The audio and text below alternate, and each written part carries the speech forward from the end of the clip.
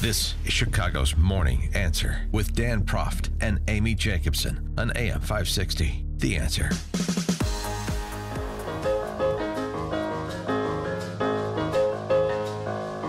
Good morning, Dan and Amy and Tom Perez, potty-mouthed DNC chairman, says bigotry is on the ballot on Tuesday.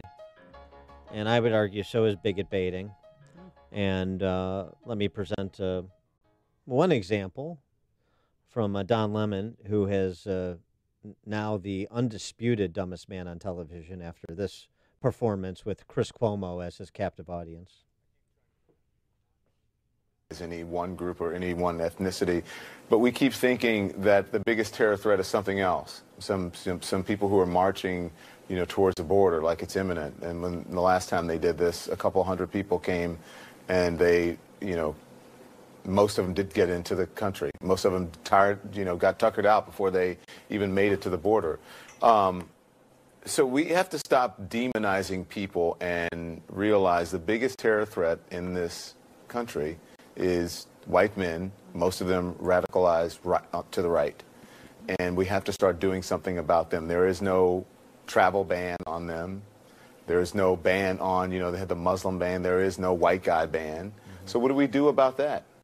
Yeah, boy, big question from Don Lemon, the problem of white men, radicalized white men. He's talking in the context of the violence, both the synagogue shooting as well as the bombs that were sent to Democrats and CNN.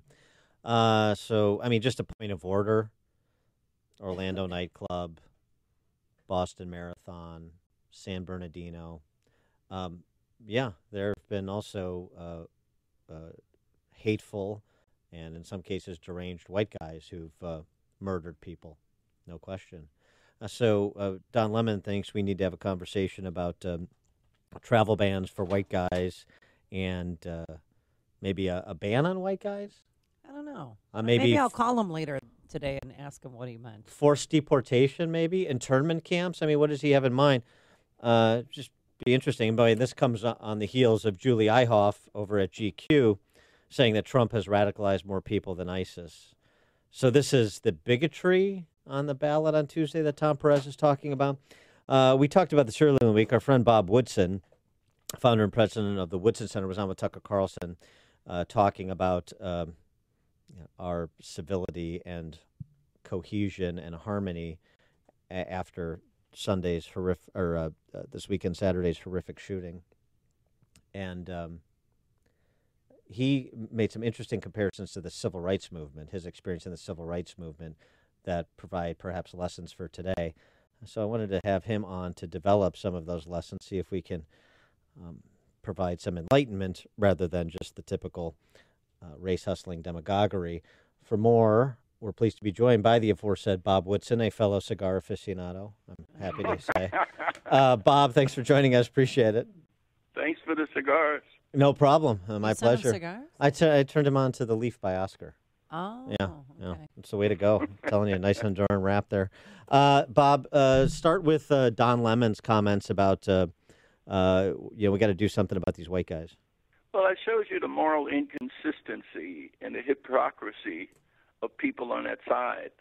Because if a white person had said that about a black man, it would be outrage.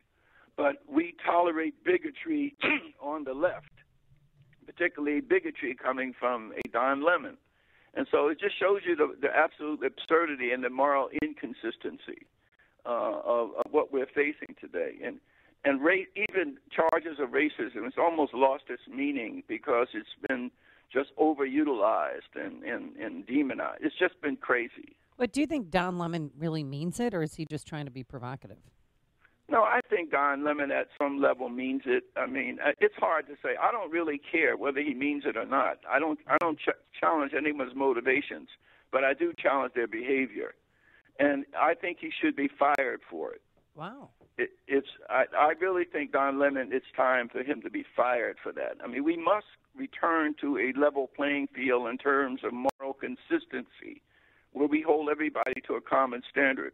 As I said in the Tucker Carlson show, as a veteran of the civil rights movement, our demand was for the rules to apply evenly.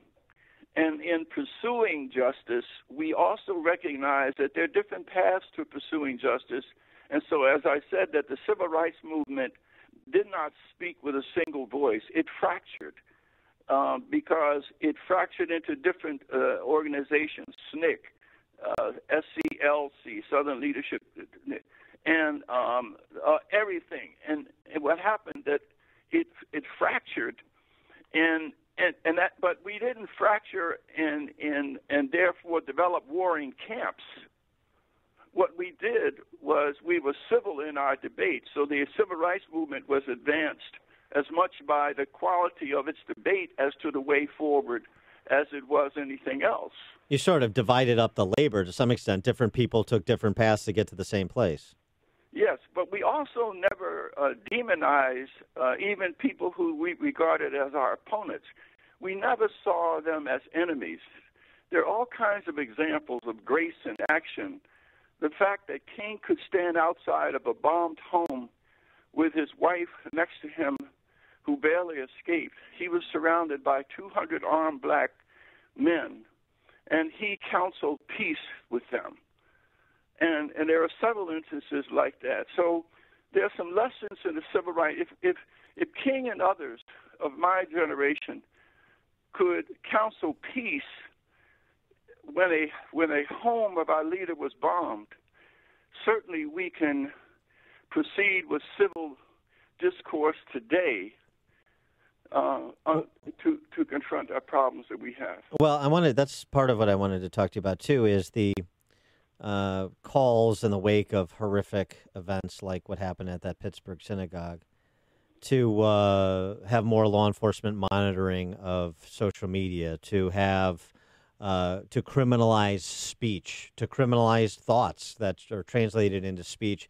And I just want to get your perspective, because I can only imagine the vile things that were said to you and about you and your brethren. And obviously you just mentioned an example of the vile, horrific things that were done.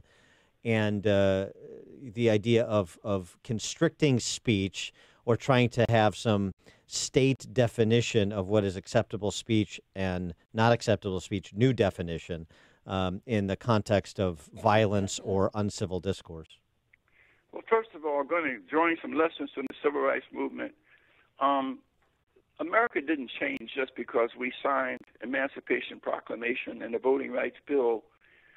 The hearts of Americans changed. The white people changed. Black people changed. And it was more of a cultural revolution than it was a legal one. And that's just because, as King and others, we fought to recruit people to these principles. And it was successful.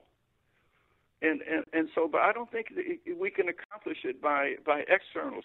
There is a deep crisis in the American culture that is adversely affecting people of all races.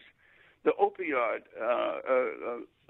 epidemic that is killing more young people today, black and white, that are being killed in auto accidents. We have a suicide rate in Palo Alto, California, the Silicon Valley, among affluent white teenagers that is 6 times the national average. And so we have some deep seated cultural problems that is fueling a lot of the tribalism. And the way you solve that problem isn't by passing more laws or policies. We've got to begin to suck the oxygen out of it by providing answers and cures. And as I said, the 3,000 grassroots leaders that I serve in 39 states have demonstrated by their actions and experience that they can help people to find meaning and content and spiritual centeredness to their lives. And so therefore, what we're trying to do is unleash them so that they can begin to move among the American population and help people to understand that it is brokenness in their lives that is fueling their frustration, and that we know people who have triumphed over this brokenness we just need the opportunity to let this spread the way hatred is being promoted. Well, in Chicago, we have everybody's focused on Tuesday, but we've got a mayor's race that comes up right after the first of the year. And as you know, Chicago is about a third and a third, white, black, and Latino, rough numbers. And I know a significant part of your life's work is trying to advance the interests of people in the barrio and the ghetto and the trailer park, to use a handle. So poor whites, blacks, Latinos, doesn't matter your race or background, just frankly poor people, to extend to them opportunities that their predecessors haven't had. And I wonder how you suggest we think about that or talk about that. I know you characterize yourself as a solutionist. So how would you advise Chicago, people like us, to frame the discussion for a mayor's race where you've got a bunch of, here's the group of black candidates for the black community. Here's the group of Latino candidates for the Latino community. Here's the group of white candidates for the Irish. That's how it is covered by the media. How can we improve that discussion? Well, first of all, it's not going to be solved through politics. It doesn't matter. I mean, the black community has been served over the last 50 years. In all of the major urban centers, black liberal Democrats have been in power. The mayor's office, city hall, the school boards, all of them. And they are the most deteriorating places around. That's where all your black-on-black crime is coming from. So it is not the race or sex of the ruler that determines winners and losers in these places. It is the content of the strategies that they employ to solve problems. But as long as we define the problem as having the right color leader, and not, I use it like it's like having a car with 4 flat tires, and you argue over the race of the driver. Yeah. Right. And that's what we're doing. We're arguing over the race of the driver when the real problem is fixing the 4 flat tires. And we have examples around the country where when you go into the black community where the problem is and recruit healing agents from within that community, give them the resources that they need, give them the opportunity to recruit people to responsibility, major change can occur. If the problem were really race, the challenges between 1930 and 1940, when the country was in a deep depression, when the unemployment rate was 40% in the black community, 25% in the white community, when racism was enshrined in law, elderly people could walk in black neighborhoods in Chicago without fear of being assaulted by their grandchildren. So if racism were the culprit, then why didn't we go to hell in a handbasket then? Mm.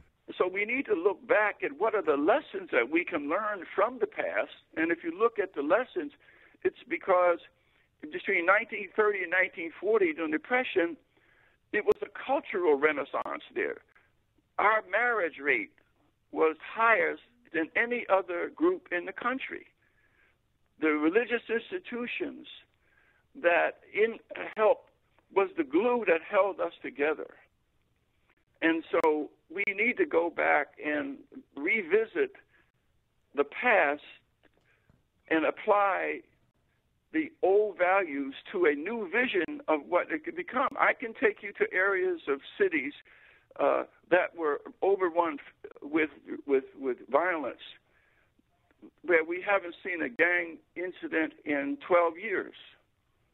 There were 53 gang murders in one of my communities here in Washington, D.C., called Benning Terrace. PBS did a special. There were 53 murders in the 5 square block area in 2 years. We trained 5 grassroots leaders, ex-offenders, who go in as healing agents, and they brought these young people, just 16 of them, to my office, and we negotiated a gang truce. But we also fed into that community, let these young people rebuild the community they were destroying. And as a consequence, for 12 years, we didn't have a single gang-related murder. So the models are there. It's just that we don't look to the community suffering the problem for the solution. We keep looking for a race remedy. We keep looking for a political remedy. And that is, as I said, like trying to change the race of the driver in a car that has 4 flat tires.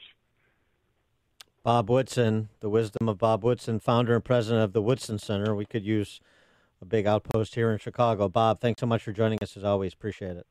Thank you. And he joined us on our turnkey.pro answer line. Listen to Dan and Amy on your smartphone. Download the AM560 mobile app today at 560theanswer.com/mobile.